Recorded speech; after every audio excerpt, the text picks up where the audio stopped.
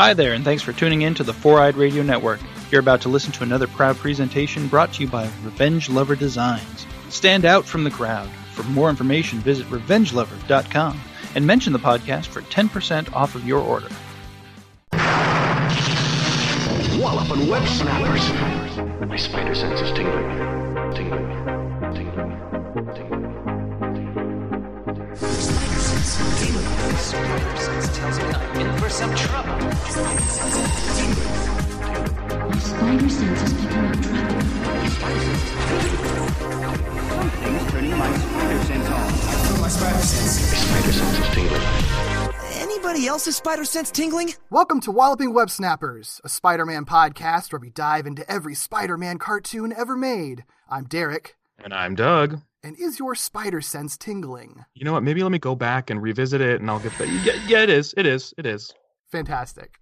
To listen to this show, find us on foureyedradio.com and wherever you get your podcasts. This podcast is brought to you by Revenge Lover Designs, illustration and design that fit your personality. For samples and inquiries, visit revengelover.com. This is one of our special revisited episodes, as you heard Doug kind of allude to just now. It's an episode where one of our special episodes where we return to an episode that we have previously covered, but we do it with a guest. This time, we are revisiting Spider-Man the Animated Series, Season 2, Episode 3, entitled Hydro Man, which we previously talked about on our episode number 23. As for our guest, very special guest, I would say, because the guest is the writer of this episode that we're talking about, as well as numerous other episodes of Spider-Man the Animated Series, along with Green Lantern the Animated Series, a bunch of versions of Scooby-Doo, a bunch of animated DC movies, and much, much, much more. Welcome, Jim Krieg. It's nice to be here. I had no idea you already covered Hydro Man. Now I feel kind of bad for the audience. You know? No, this is I one of probably our... should have listened to it. Or maybe I would have not. I would have not have agreed to come on the show if you, after hearing you skewering the first thing I ever professionally wrote. No, it's funny you say that because this is one of our favorite episodes that we've covered of any series so far. So we're thrilled to talk about it again and thrilled to get some insight from you, actually. Well, I can only assume you're lying, but I appreciate you doing so. Oh, that's so funny. Yeah, no, legit. This episode actually rules, which I know is probably surprising to people because most people don't care about Hydro Man, the character, I feel like. But it really was surprisingly like a fantastic episode, and we'll get into that. And maybe you'll disagree with us. I don't know. I'm excited for that. If we're going to spend an hour talking about how great this is, I'm all in. I'm just going to sit back. You guys start. First, tell me the first thing you love about it. Well, actually, now I'm very curious. This is the question that we ask pretty much every guest right off the bat whenever we have on anyway. And it's going to be particularly unique for you since you wrote this episode. When's the last time you watched this episode or Spider-Man, the Animated Series in general? Well, Derek, if this is Derek. Yes. Because I am such a professional, I watched it 20 minutes ago.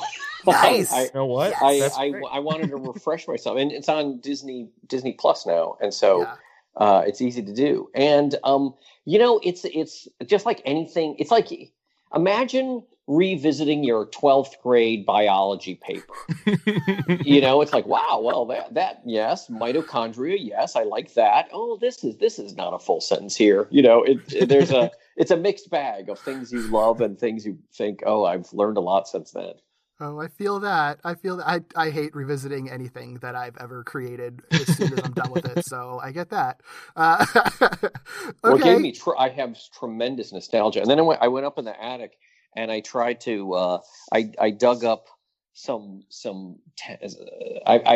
versions of the scripts printed out with John's notes on them. Nice. And I was looking for the BS&P notes, the standards and practices notes, because it was the first time I'd ever gotten those, and it was fantastic and horrifying and enraging, everything it's supposed to be. But I will tell you, I'll skip ahead in case we forget to do it. The note I remember getting, which I couldn't find, I think I'd pulled it out a while ago for some reason, but it was.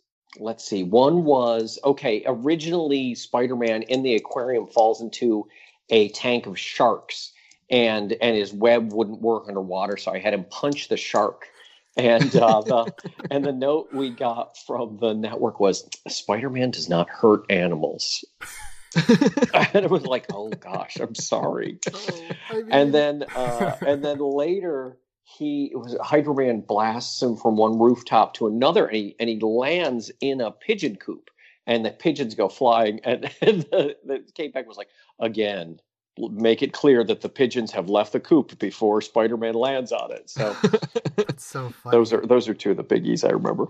That actually explains a detail from the episode, like that ended up in the episode with the eels, because the web cartridge explodes and then you never really see the eels again, and we were sort of like, what happened to the eels? But that's if you exactly don't show what what happened, you're probably fine. It was like, so he was like, well, so what did the webs, did it poison them? I don't, what happened? And I think the idea was that it made a smoke screen for him to escape, I think. But I have to say, I got to hand it to the animation team. That's a pretty episode. I mean, some of these sections there's a lot of detail in when he swings outside the aquarium, he lands in a puddle. There are all these moments of water that keep coming up. They spill the drink in the booth at the Coffee Bean. There's some real attention to detail in this one. Yeah, that's something that we noted a lot when we did it originally, is that it's just like, this show, like any cartoon from the 90s especially, I think was pretty, it was hit or miss with the animation often, and this one is just like so solid across the board. Like, it's one of the best looking ones of the series, I think, just in its entirety. It's great. I couldn't agree more, and I mean, so much so that Hydro Man ends up in the opening credits, which was and so you saw him in that clip months before he shows up in the episode, which was of course thrilling to me. By the way, just in a total random cosmic lattice of coincidence, the day we're recording this, which I think it's okay to say it's March 11th, is Rob Paulsen's birthday, who is the voice of Hydro Man, as well as you would know him as Pinky from Pinky and the Brain, and some Ninja Turtles and a million other things. He's a super talented guy. I mean, what a break for me to get a talent like that in my first TV credit. Yeah. Well, if you happen to be listening to this, Rob Paulsen, happy belated birthday. Yeah, that's fantastic. Yeah. Oh, and yes, he is so. I mean, he's like a legendary. He's done so much stuff. So he's great in this episode. Okay, since we brought up the animation, this is something that I was particularly curious about, and I don't know if you would necessarily have any insight on it, since it is an animation side. Like, do you know if there are particular inspirations for how Hydro Man would look and move? And I'm mostly asking because I feel like there's a lot of inspiration drawn from, like, Terminator 2, like the T-1000. Absolutely. I mean, yeah, I felt the same thing. And I mean, even down to, how I don't remember talking to the board guys about this at all. But you just look at it, and some of the moments are exactly ripped from T2. Especially how he reforms after breaking down and coming together again. And it's funny because since it's animated, every time he does that in the T-1000 does it in the movie, you kind of feel the money, like, okay, they're making an effort to do this.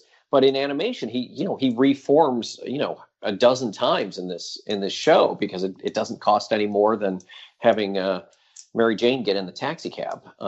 It's the same, but so I do certainly see that there. I do remember, and I may be wrong about this, but we weren't supposed to use Sandman because at the time James Cameron, coincidentally, was planning on making a Spider-Man movie, and Sandman, I think, and Electro were going to be in it. So we had to stay away from those characters until that project didn't move ahead, and then I think we used Electro later. But yeah, so John said, well, let's just use Hydro Man instead of Sandman, and then he had all of this came from John Semper, the producer and story editor, and my personal friend and person who I owe my career to. If I do have a hidden agenda, it's basically to shout out to John. What a fantastic mentor he's been on this throughout my career, but especially starting my career. And looking back at these first drafts of the script, I can't imagine why he let me in. What a terrible mistake, John. Well, I guess sort of piggybacking off of that a little bit, like, how did you come to write this particular episode? Like, how was this your thing to write? Was it a pitch that you had? Was it an idea? No, not at all. No, not at all. The secret of being a professional TV or writer is that you come up with all these original ideas so that you can get in the door and then write whatever your showrunner tells you to write. It's kind of counterintuitive. But no, what happened was a classmate of mine from NYU Film School. I had come out here to go to graduate school at the American Film Institute, and my student film, which is Viva Spider-Man, which is, I think, should interest you because it is an homage to the 1967, I guess the 1968, the second season of Spider-Man that Ralph Bakshi did, and I did it as a live action student film at NYU, and that kind of, it made the rounds, and I think one of my classmates got it to Sidney Iwander at Fox Kids, and he had a meeting with me and was very, very kind to me, and passed the movie and a recommendation on to John Semper, who was doing the first season of the series at the time, and I think it's probably 93 or maybe early 94, and I met him, and inexplicably he had me start working on this. I think he had most of it done in his head anyway. He certainly knew he wanted to do a stalking episode, which was, is the theme of the episode, and was sort of in the newspapers at the time, very, kind of the moment issue of it, and one of the very first notes we got back from BS&P is, the stalking is not acceptable, because this is a Saturday morning cartoon, and sure, it was like a dicey subject.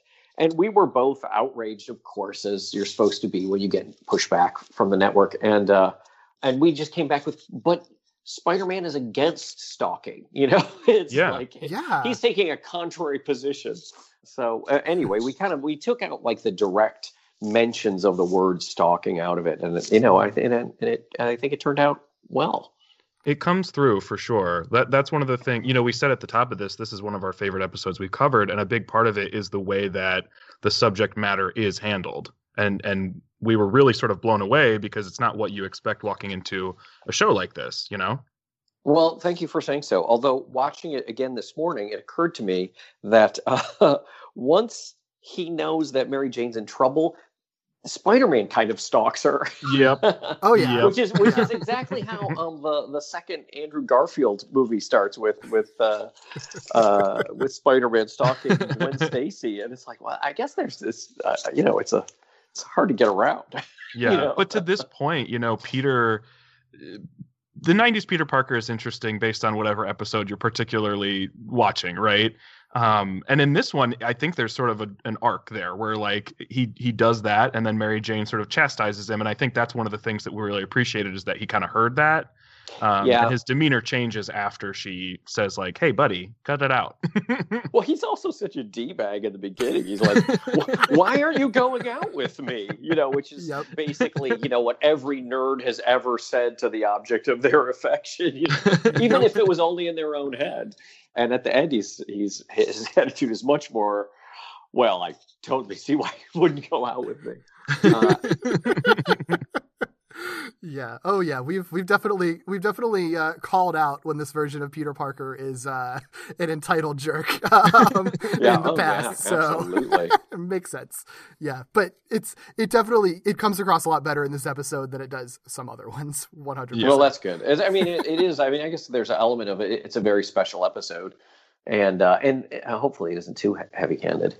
Oh, I don't think so at all. I mean, that's the thing that I think, like Doug was saying, that I think we appreciate it, that I think was so surprising is that, you don't you don't hear the word stalking, and there isn't like a big moral speech at the end of it about it either. But I think like the lessons still come through. You still have Mary Jane telling her ex, like you don't force yourself on someone you love. Like that is a very important lesson for people of all ages, including kids, to hear. When you were writing it, did you feel like the subject matter, like, I mean, I guess you knew that this was sort of in the papers, right? Like, did you feel like you were writing something with so much gravity? I guess, like, we felt like it was it definitely felt like a significant story with a lot of gravity to it on our end. Like, was that something that was kind of going through your head or anything? I think I approached it with a certain amount of trepidation because I was afraid of it coming off like a very special episode, you know, because you see when they try to do those special episodes on different strokes or something, you just kind of like cringe. It's like, oh boy, this is not the place to do this.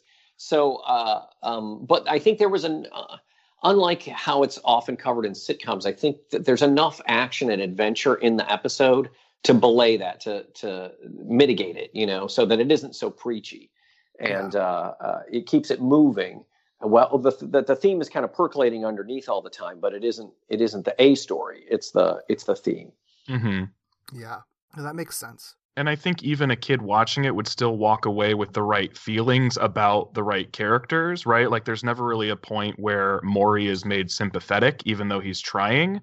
So I don't think it ends up coming across heavy-handed, but I think all the emotions you're supposed to have hit the right way. And I think that's what makes it feel like, not as much like a very special episode. Yeah, well, he couldn't be sympathetic because we were going to evaporate him at the end. So. And they're like, well, did you notice it stuck out like a sore thumb now? It's like he couldn't say. Mary Jane says, "Is he?" And she said, "Dead? Is he dead?" and Saturday morning, I just think we could not actually say the word dead because evidently children don't know that death exists, and you find out when you're 12. They send you an envelope in the mail, and you get the bad news. Which is extra wild since you will still see people dying on screen in these shows often or implied to be dead. But because you don't say the word death, that means that it doesn't exist. Exactly. There's such a tap dance getting around, like how many punches we could do, and they couldn't fall through glass. I don't know what year these take place because the police are always pulling out these giant laser guns because we couldn't show firearms. We were so jealous of Bruce Timm and the Batman the Animated Series because they were constantly getting thrown through plate glass windows and shooting Tommy guns on each other, and we were like, why can't we do that? And they said, well, it's artistic and there's oh, I see. Wow. Okay, whatever. What is that like working on a show with those types of restrictions? Like you were saying, you were looking through your notes, and some of them even now are sort of like, what is that like? I think it's kind of just de rigueur. I think that in some ways the limitations make you work around the rules so that you have to do a little bit better storytelling. I actually, it's funny. I think when I started, I felt hamstrung by all of these rules. And now when you have a specific box to work inside, then you know what you have to work around, and it's a challenge, but it makes you think a little harder. So it doesn't bother me as much now. I mean, it becomes a little obvious when you look back on it now, but I think that's good. It's I think it's helpful. At the very least, it seems like a really good exercise for somebody early in their career to have to do that. I think, and you end up doing it throughout your entire career. I was just talking with my friend Jeremy Adams, who is a now very successful writer. Every time you hand in something, you think, well, maybe this is the time that I won't get notes. maybe this day, because I feel pretty good about this. Every time you crack open the final draft to start a script, you go through this like daily, this horrible experience of starting out and saying, oh, that's right. I don't have any ideas. This is the day everyone discovers that I'm a complete fraud and that I'm not good at this at all. But I've already been paid for my commencement, so I have to hand something in to get the other half of my check. So you force yourself to write for another hour and a half. And then by that time you go, this is so good. I cannot believe they don't pay me as much as George Lucas because I'm such a genius. And neither of these things is true.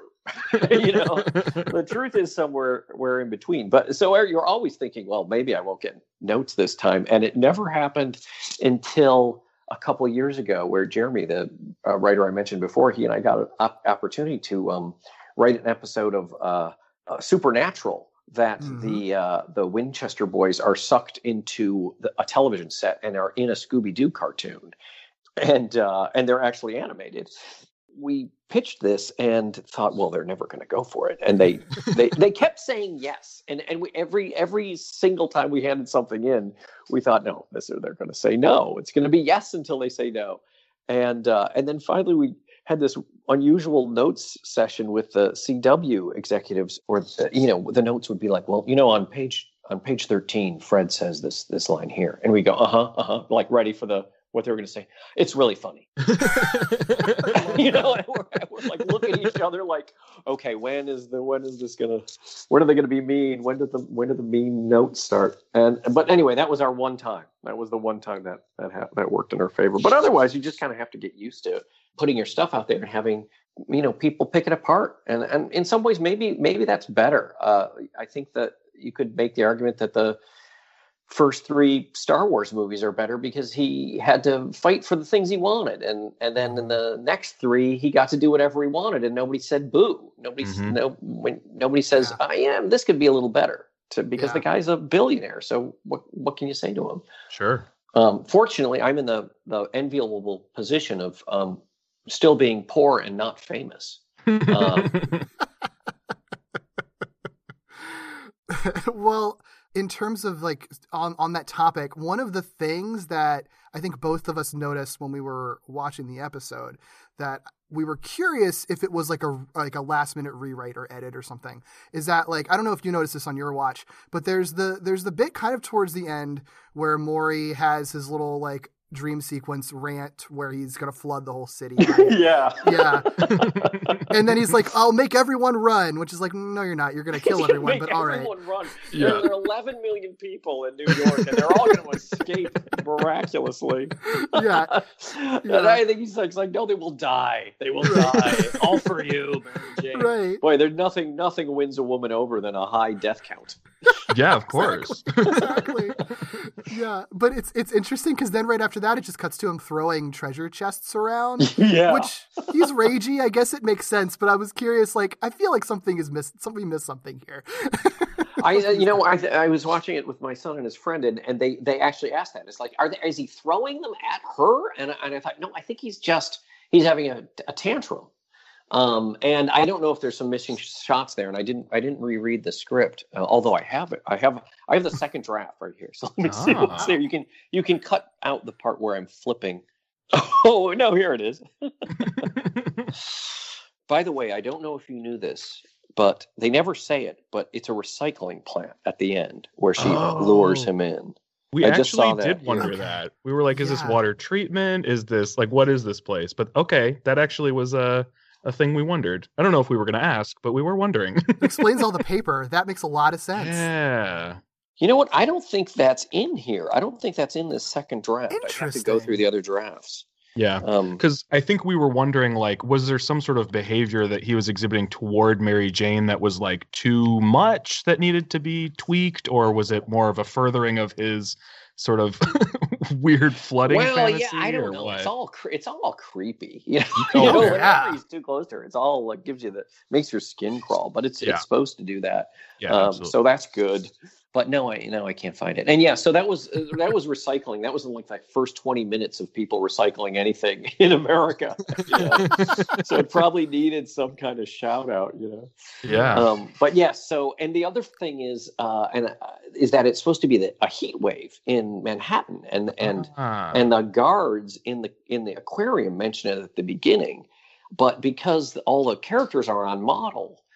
Mary Jane is wearing a sweater and jeans tucked into cowboy boots, and Peter has his shirt on. So like they probably, they should all be in shorts and tank tops or something. Sure. But it's supposed to be really hot, and so she lures him into the hot, recycling plant, and then onto the roof, and then into the sun, and he finally evaporates tragically. That's a really cool thing about this episode we like too, which is that Mary Jane, as a victim of stalking, is also given tons of agency. Like, she is a major, if not the major, contributing factor to like defeating the main episode villain, which is very, very cool. And I don't know that she got a whole lot of exploration prior to this episode. In fact, I don't think she interacted with Spider-Man at all. No, that I felt really fortunate that I got to introduce Spidey and Mary Jane, and that I lucked out in getting their first kiss at the end. Yeah, that's right. Yeah. So that felt very, very fortuitous for me. And you know what? And that's what he says at the end. He gives her. I have handwritten notes. I'm going to read it to you because when else am I going to? This is what at the carnival at Coney Island. He's going to say his voiceover was going to be, "This is unbelievable. This 110-pound, 5'4" woman is laughing 24 hours after facing one of the most formidable enemies I've ever seen." I'm reading it like.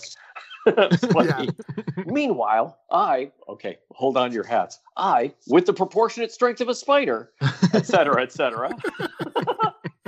am whining about getting sick. Maybe I should swipe a page from her book. She's really something else. And of course, none of that made it in. Thank goodness. It's so fun, though. I get you, but it's so fun to hear now. Yeah. It's funny that this all is still here and exists, and I was trying to get that proportionate strength of a spider in there because I'd read it so many times. Yeah, because when you're a kid and you're reading Stan Lee, you're looking up these words or trying to figure out what proportionate means. Yeah. And then it's ironically when you start writing kids TV, you put a big word in and the note comes back. I don't think kids know what this word is, and you want to say, but they're never going to learn it if you don't put it in. They'll figure it out from the context. Yeah. Yeah. That is a great point, and I love to hear that writers are thinking that way. Yeah. Oh yeah, it's always hard to, and I think that's what you like about if you're a Warner Brothers kid as opposed to a Disney kid. Everything Mickey Mouse says, you understand, and you don't understand half of what Bugs Bunny says. When he says, "I knew you should have taken that left turn at Albuquerque." I didn't know what Albuquerque was till I was 18. Sure. Yeah. But I knew to laugh. You knew it was a laugh line. Right. Or any references to old movies or opera or something like that Looney Tunes would make.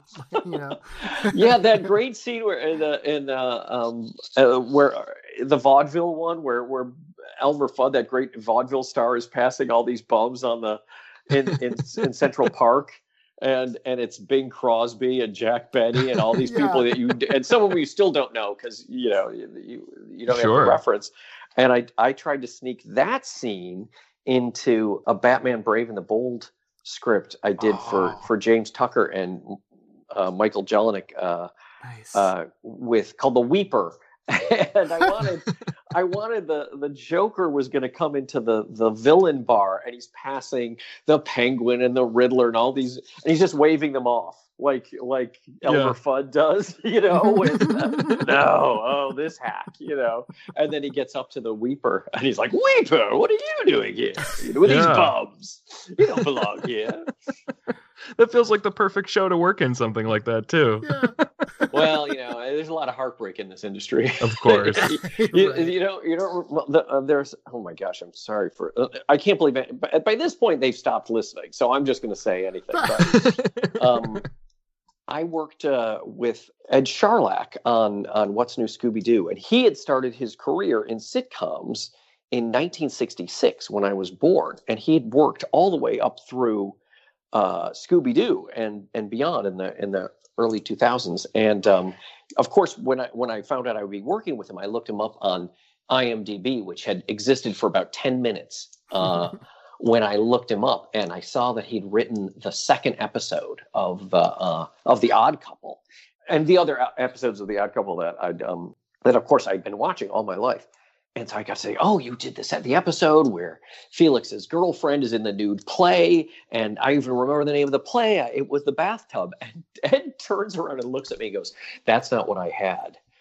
I had another name for the play, and Gary changed it."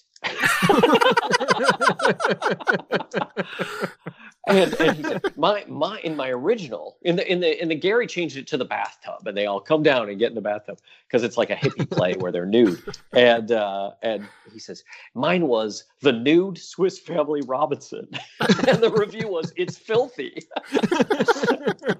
And I thought, well, it's kind of a lateral move. It's about the same joke, but what I learned was that you always remember the jokes you write into your first drafts that get changed because they have an emotional charge, because you think, oh, that joke was so good, and then they change it to something else. Whereas you can put 100 jokes in that make it, and you never think of them again. Sure. Because they're just jokes that you wrote.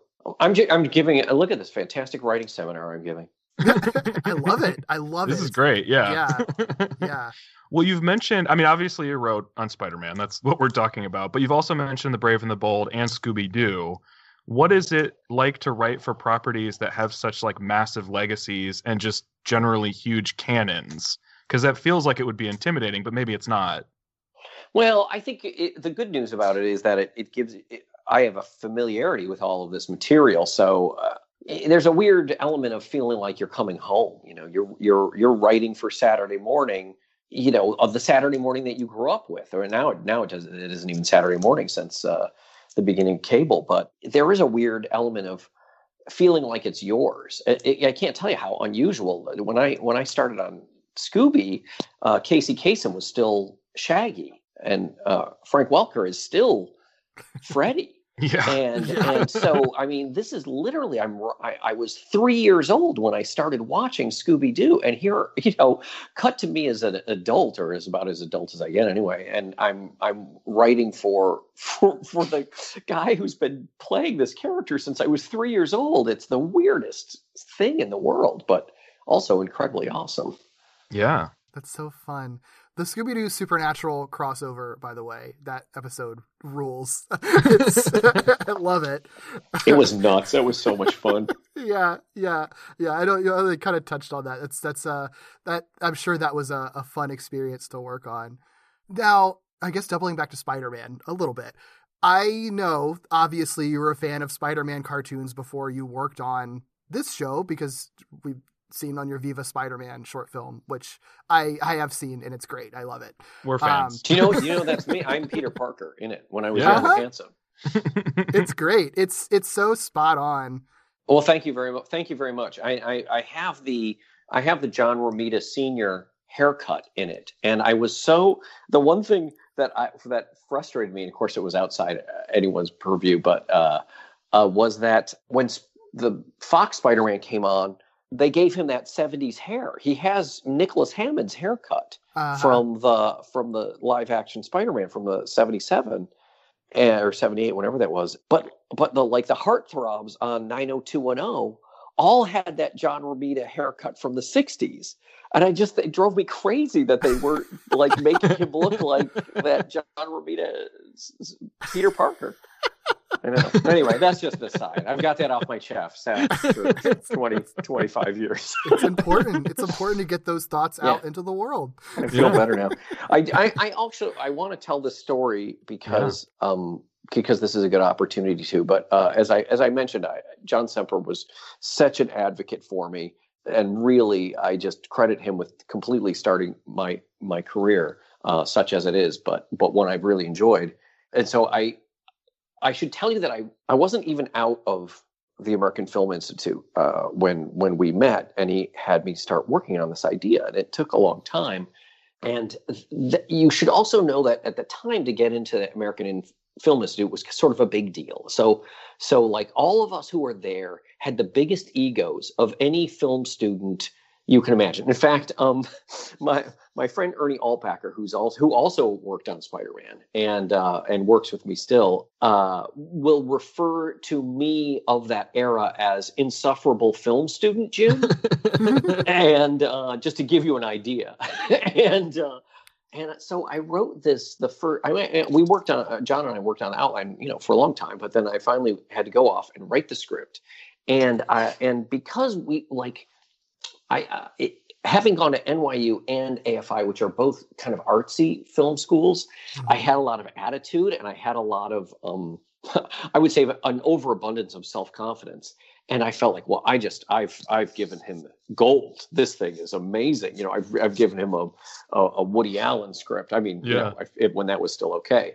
And he doesn't appreciate it, and because we met. I remember meeting in the park outside the New World building on Sepulveda, where it used to be, and where Spider-Man, the offices were when it started the first season.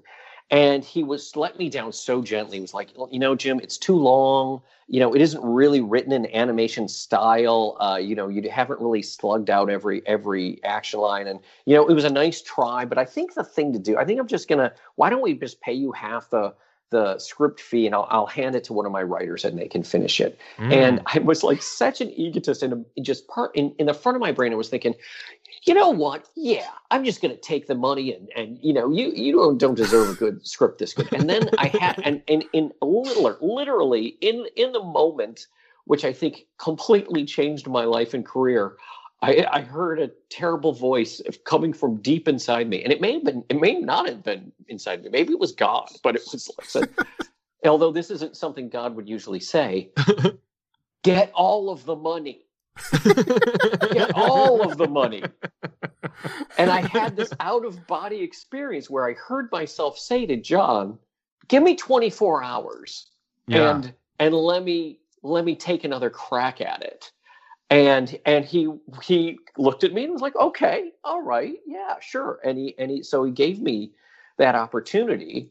And then I had to get in my car, and I thought, what have I done? I've already written what is clearly a perfect script. So despite the fact that it's 8 pages too long, and why wouldn't the network just give me 10 more minutes in their Saturday morning schedule to finish this perfect story? And then I don't know what happened. But by the next day, I handed it, and I don't know if the script was that much better, or he was happy that I was willing to rewrite myself. But I think that's what changed everything for me. It was the willingness to, give the person who's hired you what they need. Yeah. And now having produced shows since then, I've been in the other side of that position over and over again. And so I really understand that he was taking a huge chance with me, and I'll always appreciate it. Yeah, that's really awesome. It's like one of those crossroads moments, and it's cool that you kind of look back on it that way, for sure. Yeah. Have you had an opportunity to work with John Semper after the animated series at all?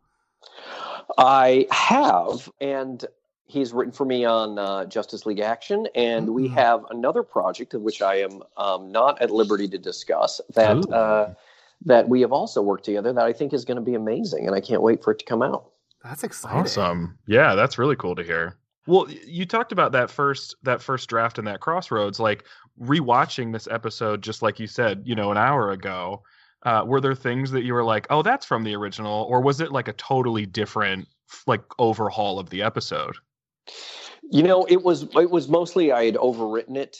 There was too much dialogue, and because I was and a lot of most writers are word people, and so we love the sound of our own voices coming out of several different characters' mouths, and it was just too much, Sure. But rewatching it, I didn't notice that so much. He still talks a lot. There are passages in the episode where Spider-Man is talking so fast. Mm-hmm. He's getting so much information out of him when he's web slinging around Coney Island, trying to get you up to date with the neogenic mutation and what's going to become of him, and all these words are coming out so fast. For a moment it becomes a Speed Racer episode, where it's like the Mach 5 is the fastest car in the world. It's so fast it goes faster than other cars.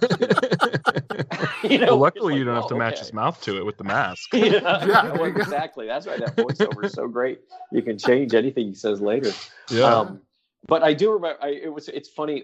So he saves Mary Jane, and then they have a little heart to heart, and she gives him the backstory on Maury Bench and how they dated in high school.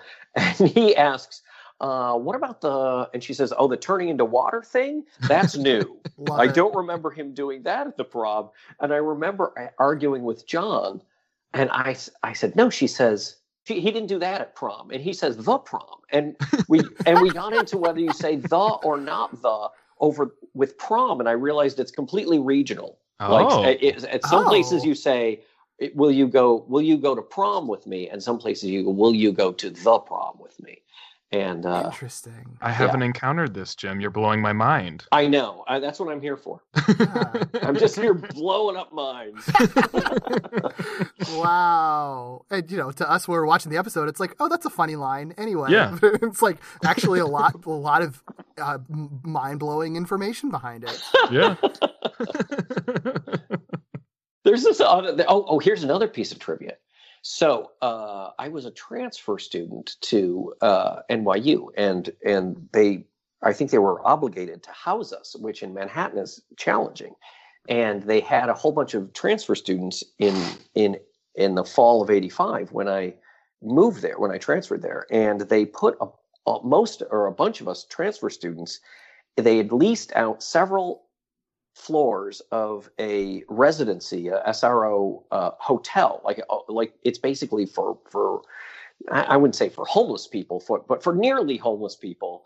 The Hotel Seville, which had been a beautiful hotel in the early 1900s, and by the time the 60s roll around, it got worse and worse, and until NYU students are living on several floors of it, and I put it in the movie. And I put it in this episode, and I got pictures of it and gave it to the background painter, and it's actually in there.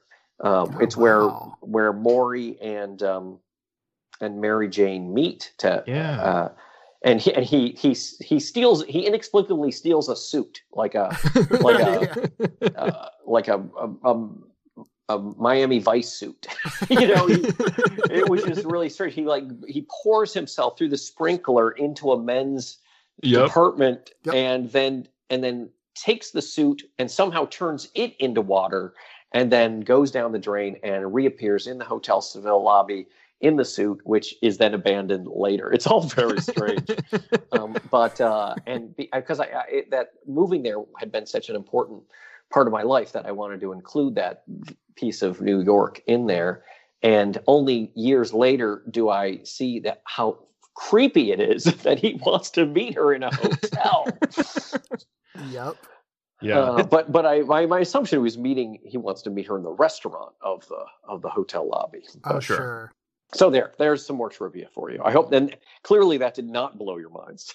No, it's cool to hear those things, because you always wonder, are creators putting things, they're obvious Easter eggs for audiences that might be familiar with material, but there's the other side of that, which is an Easter egg for a creator that I imagine sort of keeps things interesting or keeps you inspired. So it's cool to hear that stuff.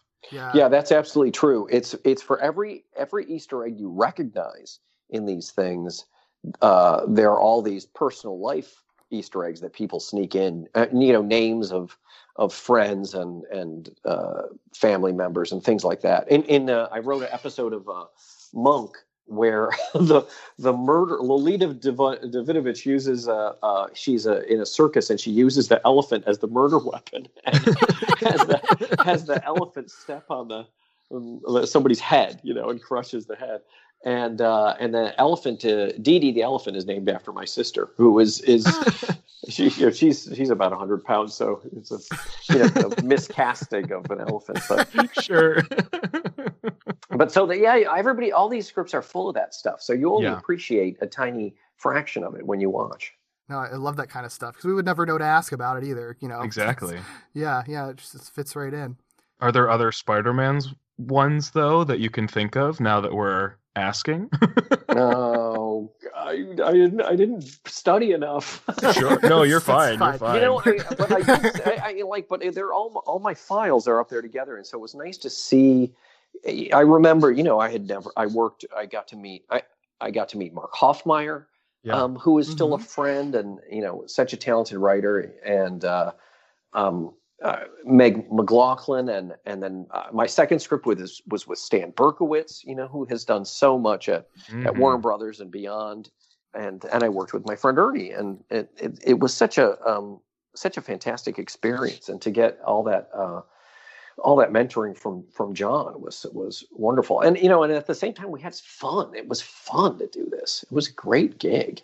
Oh, that's great. That's so great to hear. Because you always wonder that. I mean, I think it comes through, though, because it's just, I think it is it's an iconic show, especially for like you kids who grew up in the 90s. And I think it comes through because it's just a well put together show, even with the stuff that maybe doesn't hold up as well now. It's fun, and it's a great Spider-Man show, I agree.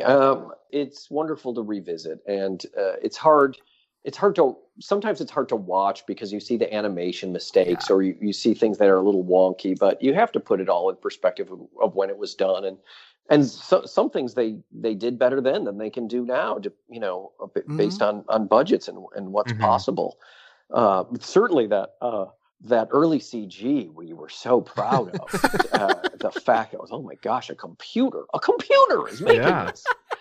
And now that kind of those moments get a laugh because you could do that animation on your phone, when you're waiting for the bus.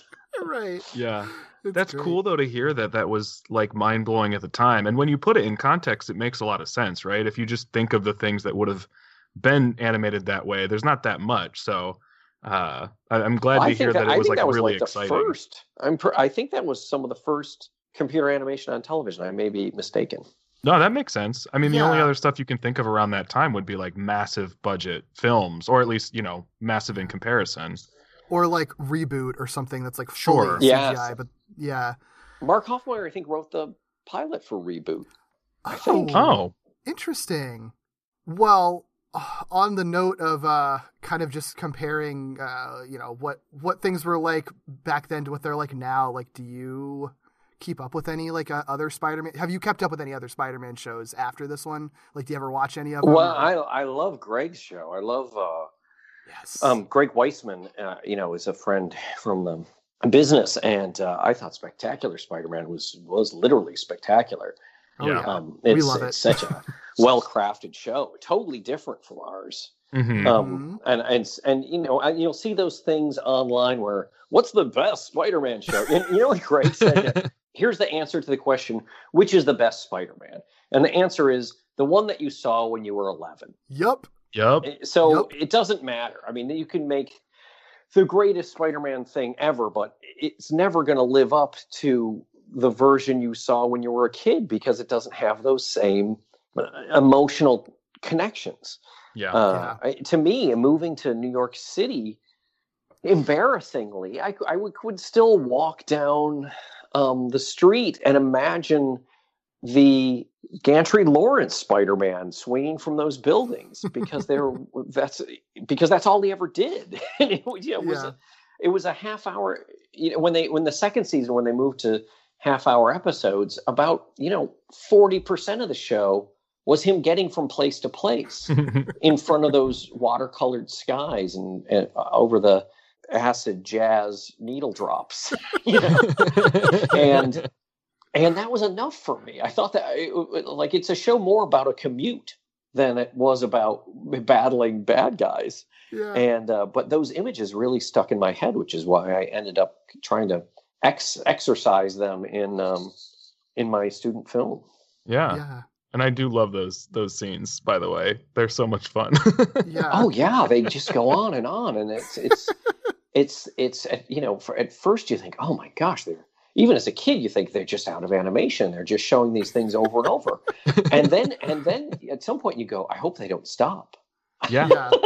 It's what you fantasize I hope he never about. Gets there because it's wonderful.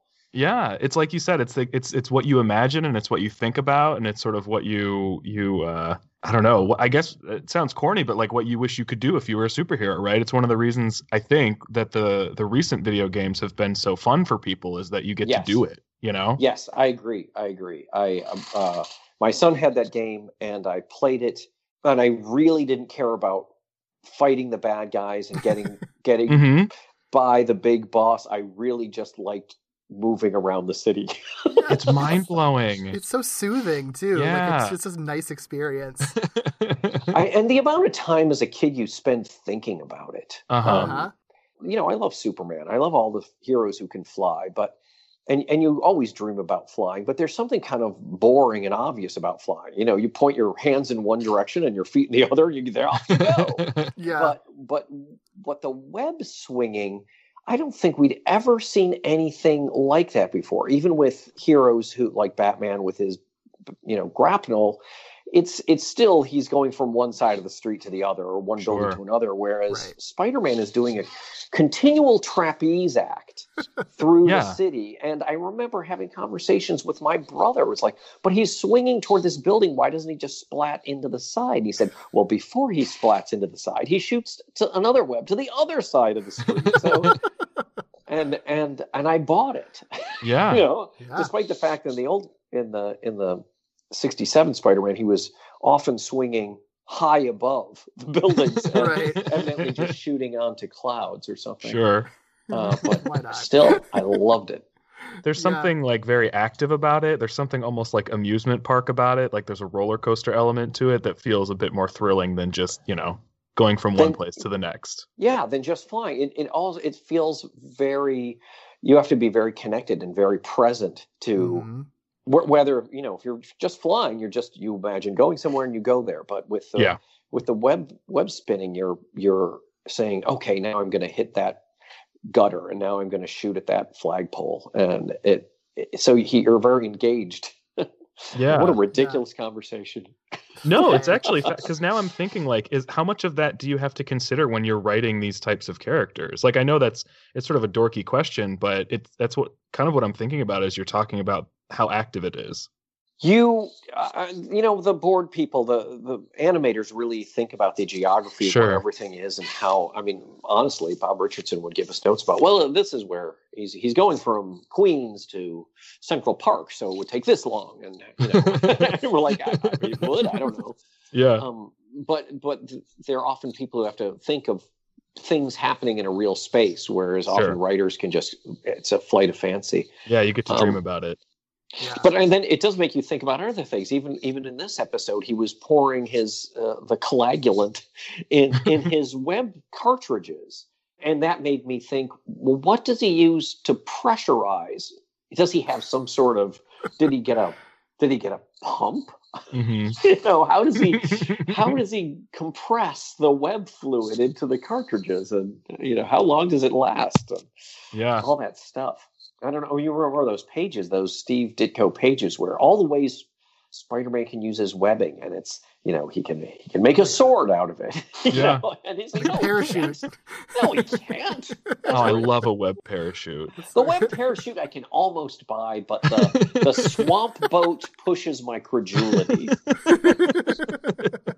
I don't know how you adjust the nozzle for internal combustion engine.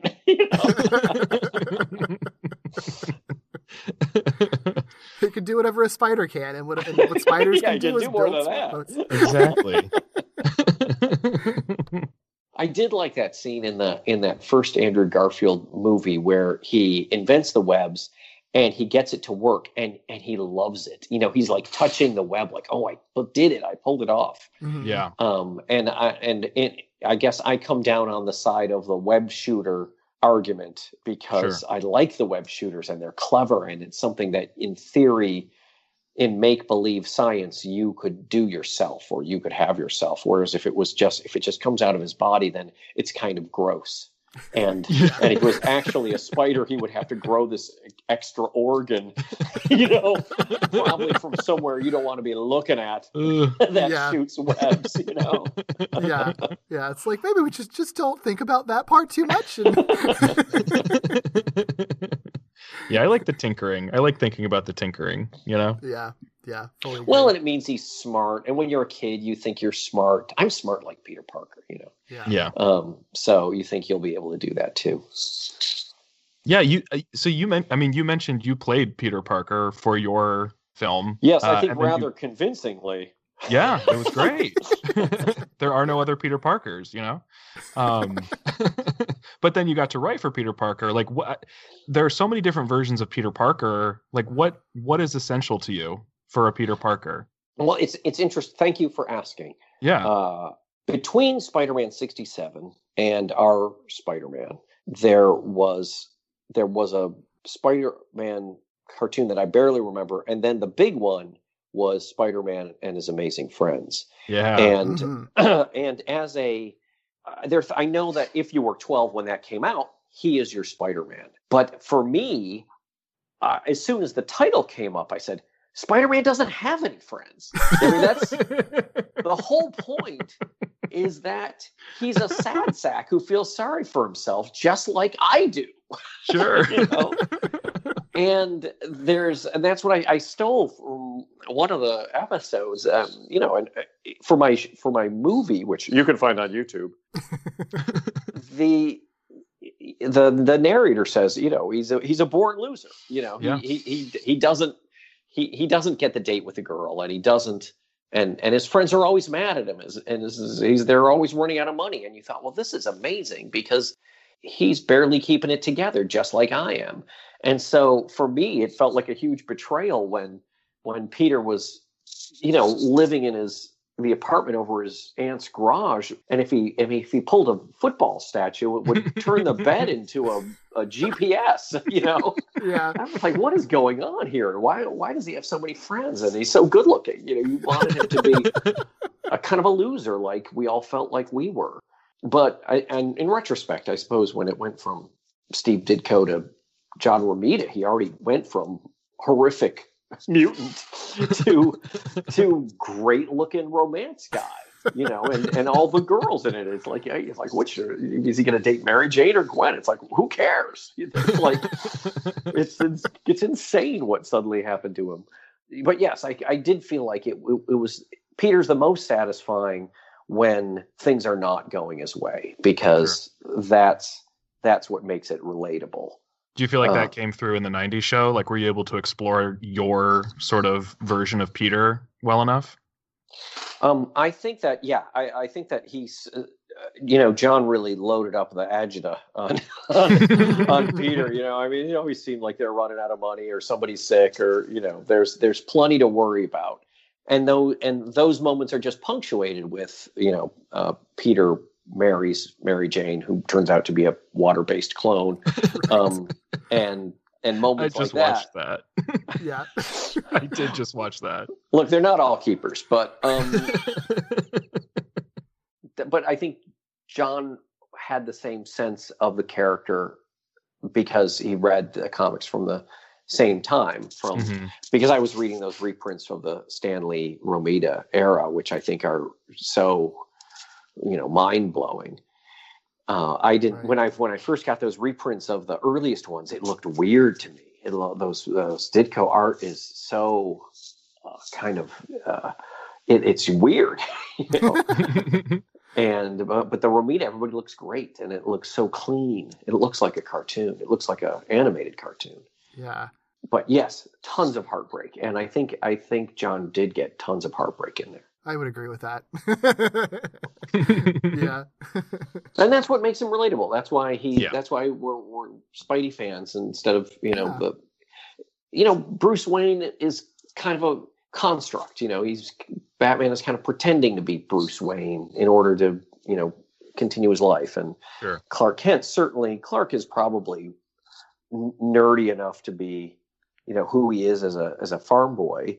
But it's part of it is a put on too. But Peter Parker isn't at all. There's none of Peter pretending to be a moron so that they don't suspect him. He's really trying his best. He's just failing utterly, you know, at everything he does. Yeah. That's why I think it was so weird, you know, as the comic gets on, and he's married to a supermodel. Suddenly all that goes away. It's hard to relate to, this poor sad, you know, this poor sad sack. He's married to Cindy Crawford. You know, like, Sure. I don't know. Sure. He could probably just live off her money. You know. I have never thought about that, but that is a very good point. Yeah. Eliminates a few Peter Parker common issues right off the bat there.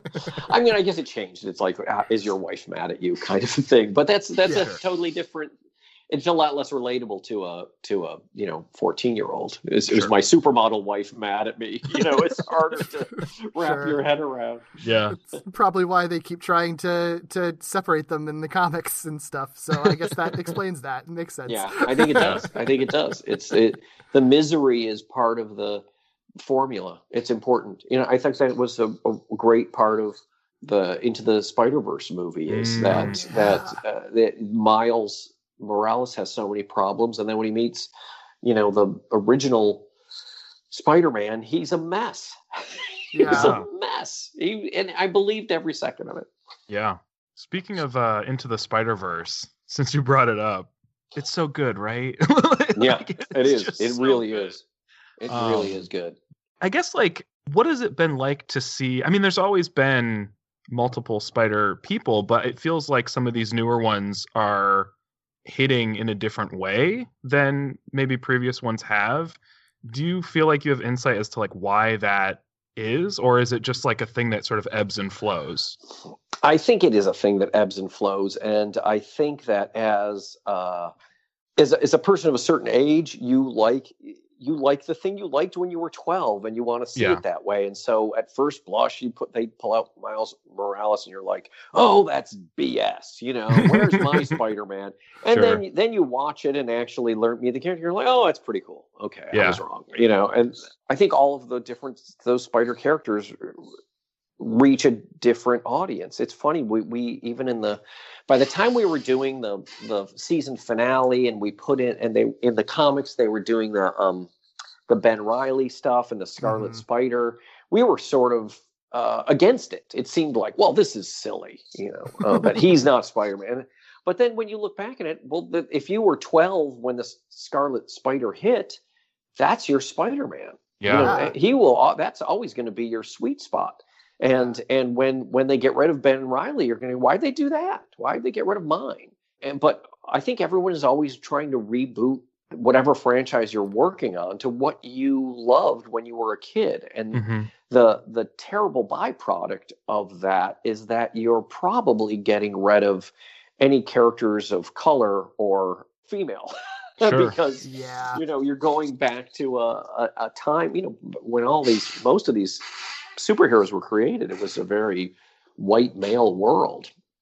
So it becomes very dangerous to try and reset it back to what it was when you were a kid, because it becomes very reactionary.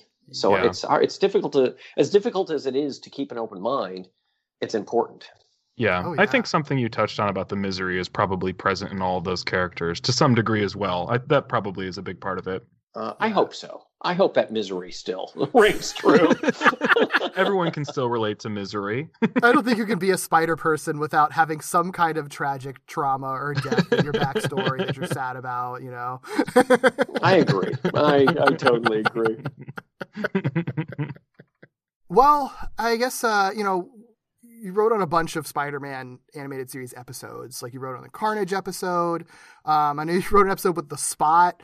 You wrote other significant Mary Jane episodes. I know, you only rewatched Hydro Man for this. Do you have any memories just off the top of your head, or anything interesting about those episodes that kind of stand out that you remember? I think that I was on staff, and Mark and Meg and Stan and Ernie, and we all, our names ended up on a few episodes, but we were all sort of in each other's business. Gotcha. And John, all the major ideas came from John, and he would kind of farm them out to us, and he would have us do a draft of an outline, and then we might hand it off to somebody else and do it. So we all had a hand in each other's episodes. So even even though it says The Spot on it, I'm sure Mark probably wrote the outline, so it was a really terrific learning experience to have the opportunity to take something that there was already a draft of and move it closer to what John wanted it to be.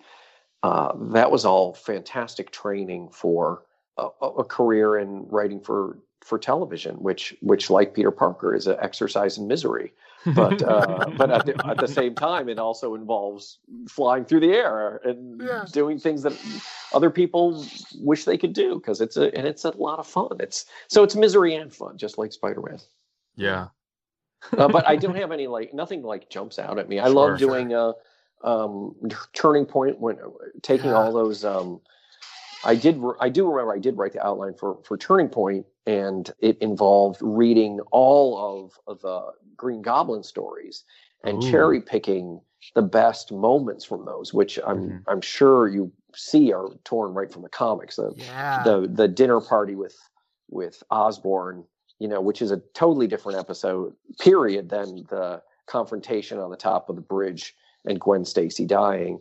But we took them all and were able to compress them into one episode, which was, I think, ended up, and then also, still dovetailed with time dilation and the spot and all the other things to what we couldn't kill. We couldn't throw Mary Jane off a bridge and snap her neck, but we could throw her into a space-time limbo where evidently she is still falling through pink clouds of smoke.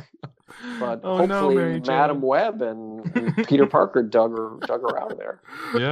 Yeah, hope so. Yeah, that's definitely a fan favorite episode, I would say. I think that's one that a lot of people put towards, if not on top of their favorite episodes lists. I think for all those reasons, because it's like the best of Green Goblin in one episode, essentially. And there's that panel I remember is Peter's still in his civilian outfit, and he tries to shoot his web at the Green Goblin, and he doesn't have his web shooters out because he's thinking like Spider-Man, but he's still dressed as Peter. Yeah, those are fun moments. Mm-hmm. And it's that cover too. It's that famous Romita cover of him tied up and being dragged off behind the Goblin glider.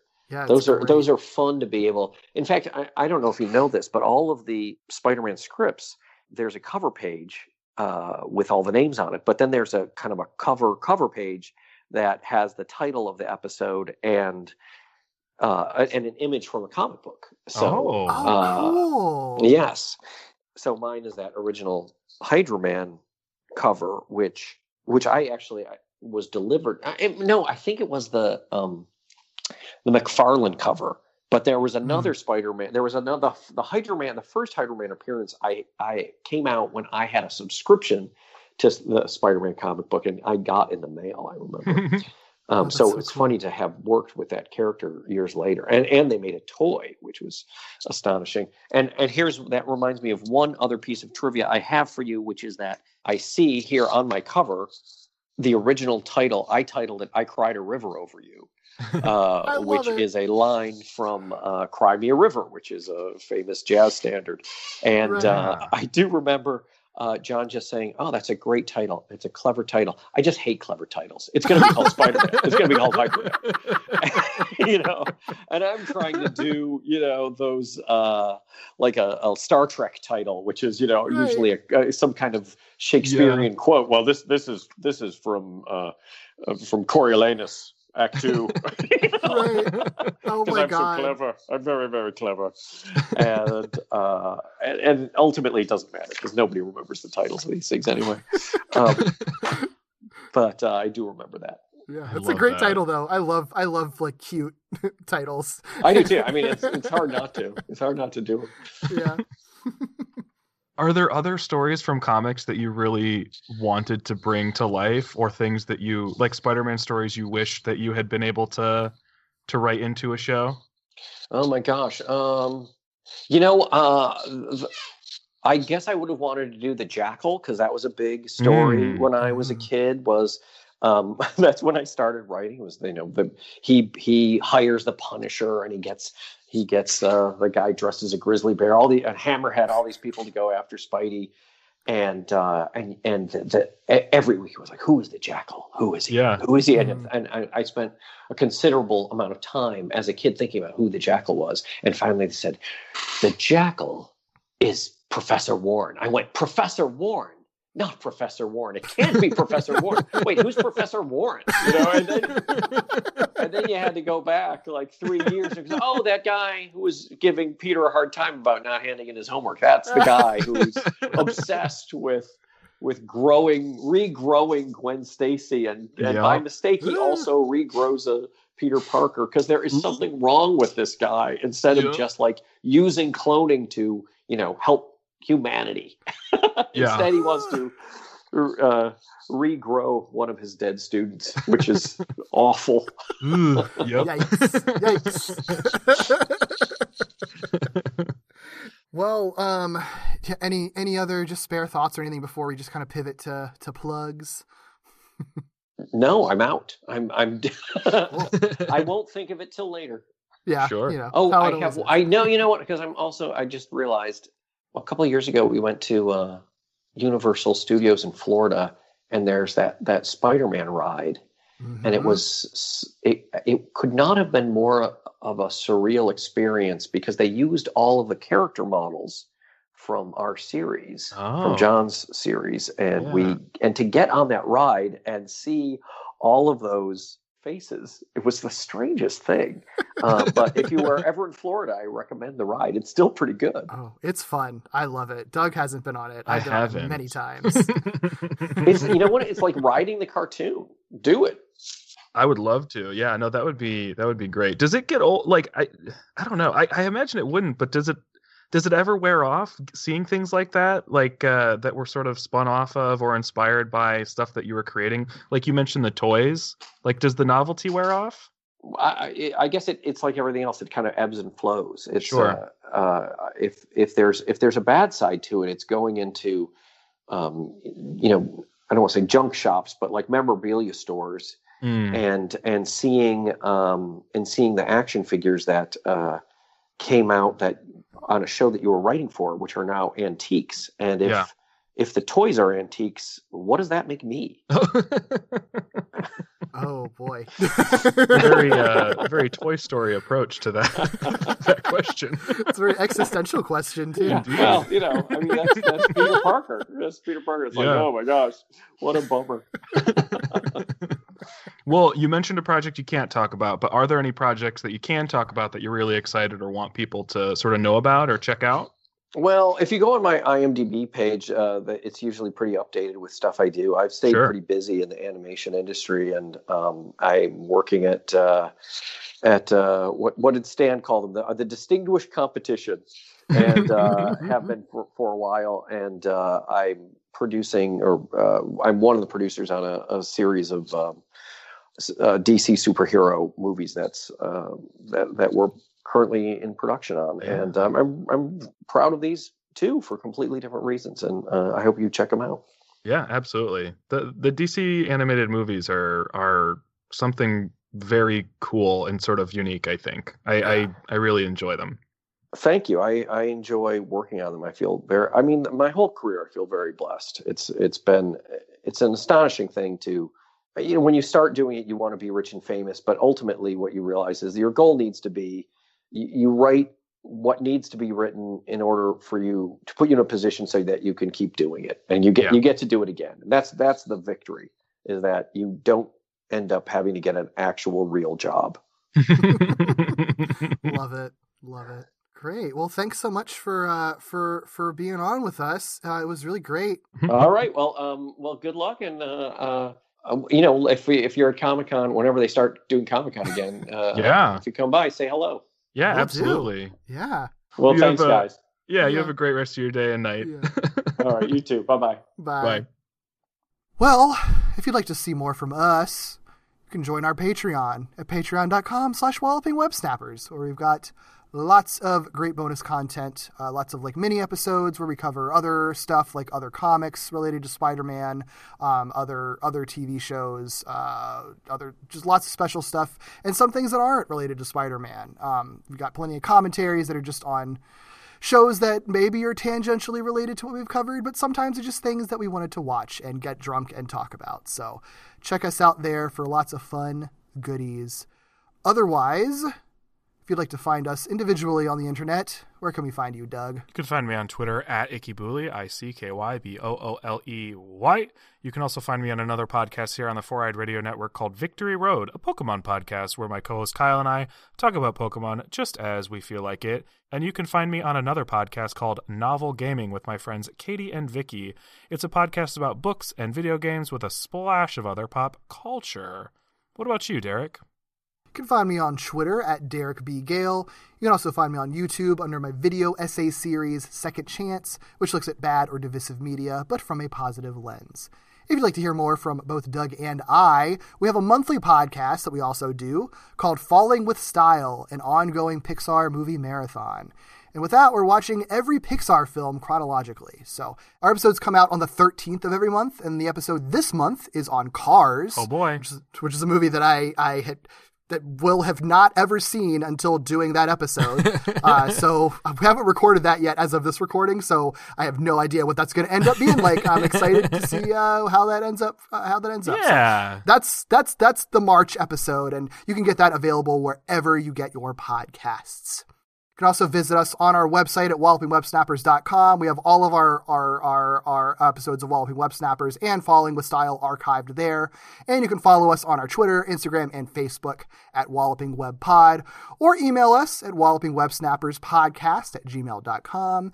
And if you could, please rate, review, and subscribe to us on any of the major podcast platforms, like, Google Podcasts and Apple Podcasts. But I think especially Apple Podcasts, because that's just where the monopoly is, and that's how people find podcasts most of the time. So please give us a rating there.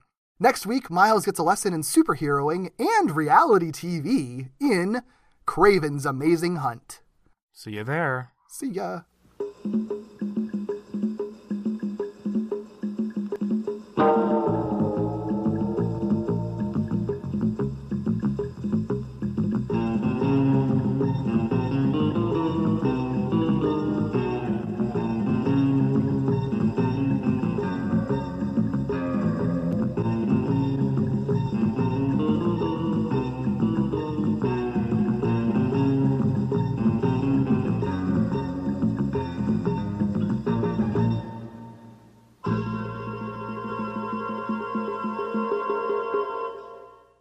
I think you should put in the spider sense sound it makes in the animated series.